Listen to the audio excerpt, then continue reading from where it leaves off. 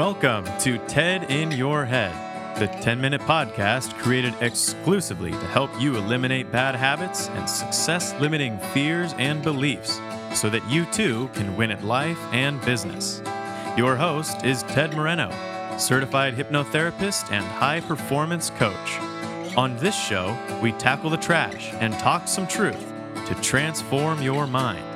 Let's check it out and welcome your host, Ted Moreno. Greetings, podcast listeners out there in podcast land. Thank you very much for tuning in to another episode of the TED in Your Head podcast.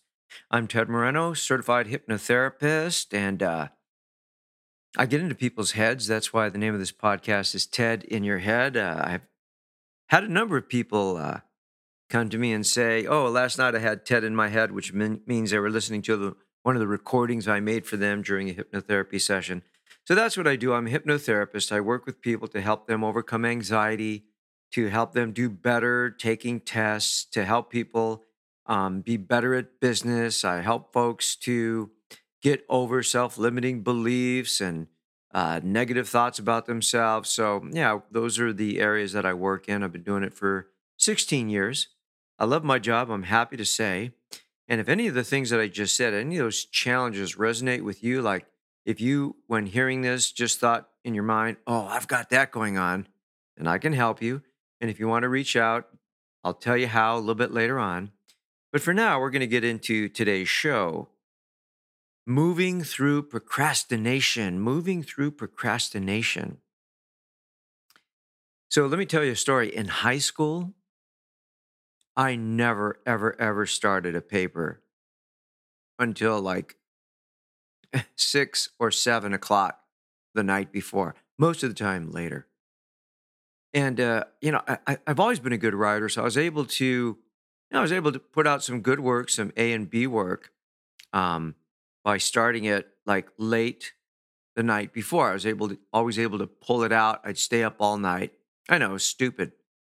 But because I did get good grades, it kind of reinforced that behavior, and didn't really motivate me to try to do something better by starting earlier. But when I got to college, that strategy did not work. In fact, I pulled so many stupid all-nighters. It turned in so much substandard work because I just would procrastinate until I could not stand it any longer. One time I wrote a beautiful paper and I stayed up all night. It was supposed to be in the next day at 8 a.m. I think I turned it in at 9, and the teacher said, sorry, you flunked the class. I had to take the whole class over again. I had an A, but I flunked because I procrastinated and didn't get the paper in. And that feeling, right? Like, I need to start this, but I don't want to. It's just like, man, it's like somebody's got you tied in handcuffs or rope. So let's talk about procrastination. First of all, everyone does it. Everyone procrastinates. I got a call from a pretty successful somebody in the movie industry that said, I'm supposed to be writing this thing and I'm just not doing it. So everybody procrastinates. And the reasons we have procrastination are varied, okay? For some people, it's just a really, really bad habit that they have. For other people, being overwhelmed, looking at the thing they need to do and going, oh my God, that's so much work, that creates procrastination. Procrastination also comes from fear. Somebody sent me a very interesting article, a New York Times article from 2019 called Why You Procrastinate. It's called Why Do You Procrastinate? Parenthesis, it has nothing to do with self-control. And I found this article very interesting, and I'd like to share some of the thoughts in this article with you. So the article suggests that we procrastinate because of our emotional state. In other words, that we procrastinate because of bad moods. And one of the quotes from the article by a guy named Dr. Piers Steel, he's a professor of motivational psychology at the University of Calgary. He suggests that procrastination is self-harm. harm. I found that idea very, very interesting. So the article goes on to say that procrastination isn't a unique character flaw or mysterious curse on your ability to manage time, but it's a way of coping with challenging emotions and negative moods induced by certain tasks: boredom, anxiety, insecurity, frustration, resentment, self doubt, and beyond. And I think that's true because I'm a pretty good manager of my time, at least these days. But boy, I still procrastinate. In fact, when I first started doing this podcast, actually sitting down and recording 4 podcasts for the week was just incredibly painful. And there's that mood, right? The mood of like, oh man, I don't want to. I don't feel good about it. Is it going to be good when I do it? I don't know. Oh, there's so many other things I want to do, right? That's what stops us from doing the things we want to do. And it gets to the point where the fear of not doing it becomes greater than the fear of doing it. And that's when it shifts over and we actually take action. So, procrastination has a lot of different angles, and there are so many articles and books about procrastination. You know, how do we get ourselves to do the thing we need to do but don't want to do? How do we do that? Well, there are so many different steps to take. I'll just break it down for you and give you a few things to think about, okay? As always, the first step is awareness. You need to look at the problem straight in the eye and say, wow, I'm just a terrible procrastinator, and this is what it's costing me. Costing me opportunities. It's costing me peace of mind. It's causing me frustration, right? It's costing me the ability to feel good about myself. So be aware of what your procrastination looks like and the areas in which you procrastinate, and be very aware of how you distract yourself, how you self sabotage. Because, if procrastination is self harm, then it's definitely self sabotage. That's an important part, an intrinsic part of procrastination. So, and there's very, very, you know, common sense ways to overcome procrastination. First and foremost, if you have something that you need to do, make it as easy as possible. So, for example, one of the things I have to do is I have to go outside and do yard work, right? And hey, man, I'm 60 years old. Yard work is not as easy as it used to be. But what I do is I put on some good tunes, or I find some good podcasts to listen to while I'm out there. And after an hour of doing yard work, I'll reward myself with a beer, right? So I like drinking beer. So I'm like, okay, I'm going to go out there. I'm going to do an hour of yard work. Then I'm going to drink a tasty IPA or something like that. Okay. If I'm going to get up early the next day and go take a walk or do some exercise, I'm going to make sure I have all my stuff ready. I'm going to have my shoes ready, my wallet ready, my cell phone charged and ready. Because if I have to look around for those things, it's going to stop me. It's going to distract me. Okay. I try to remove distractions when when I know I have to get something done. So make what you want to do as easy as possible. Eliminate distractions. One of the effective things you can do is you can ask yourself, is there something I can do? Is there an action I can take for just 5 minutes?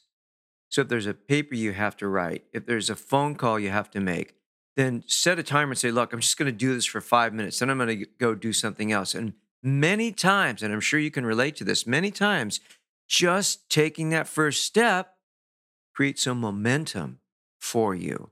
Can't tell you how many times I've just like, I don't want to know. Oh, no, I don't want to. Oh, God, no, please. And then I'd start it. And then it was like, cool, I'm having fun now. This is awesome. And, I produced something great or did something awesome. And all it took was that first step to start. So that's something else to think about. Sometimes just starting is all you need, right? Rather than thinking of everything you need to do or how long it's going to take, just tell yourself, look, let's just start for 5 minutes. Okay. And then finally, associate something positive with taking the action. Like ask yourself, how am I going to feel if I just start? How am I going to feel when I finish this? Is there some kind of reward? So the idea is, in line with this article that I was quoting you from, is to associate good feelings with what you want to do. Associate good a good mood with what you want to do. If I have to sit down and type stuff into Excel, that kind of stuff, kind of grunt, kind of I don't know, administrative work, I have to put on some kind of classical music. I have to put on some music without words because that just kind of distracts me and sets my mind at ease. And, I'll have some water there, something to drink. So I associate that with this stuff that I don't want to do. So if you need help with procrastination, there are so many different, so much information out there about how to overcome it. You don't need to let procrastination stop you. Okay. So there you go. And if you need my help, tedmoreno.com, that's where you want to go. Click on ready to get started. Send me an email saying, Ted, I'm a procrastinator. I need help, please. And then I'll call you. I'll send you an email. I'll send you an email that'll say, hey, thanks for sending me an email. And let's have a short conversation. We'll set up a conversation, talk about what's going on, talk about how we can get you started taking more action, feeling better about yourself, because boy, we feel terrible about ourselves when we're procrastinating. When we're supposed to be doing something, but we're not doing it. Oh, how much we beat ourselves up. Oh, I almost forgot. That's another important part of overcoming procrastination. Be nice to yourself. Forgive yourself. Have compassion for yourself. Nudge yourself in the right direction. Yelling and screaming at yourself may not work. I don't know very many people that where yelling and screaming at themselves works. It doesn't work for me. So think about that. Create a good mood. Be nice to yourself, and forgive yourself for procrastinating. And take some steps to take the first step. Okay. So there you go. Thanks for listening. I'll leave you with a quote by a guy named Victor Kiam, who said, "Procrastination is opportunity's natural assassin." Oh, that's heavy. Procrastination is opportunity's natural assassin. So don't go out there and kill opportunity. Go out there and quote unquote kill the thing you have to do. Okay? Thanks for listening. You have a good day. Bye. Thank you for joining us on today's episode of TED in Your Head. If your bad habits and limiting fears and beliefs prevent you from achieving the success you want, it's time to take out the trash, talk some truth, and transform your mind. To learn more about how TED can personally help you win at life and business, visit www.tedmoreno.com. That's www.tedmoreno.com. Thanks to Dimitri Rosti and Isaac Taylor for their help in producing this podcast. See you next time on the TED in Your Head podcast.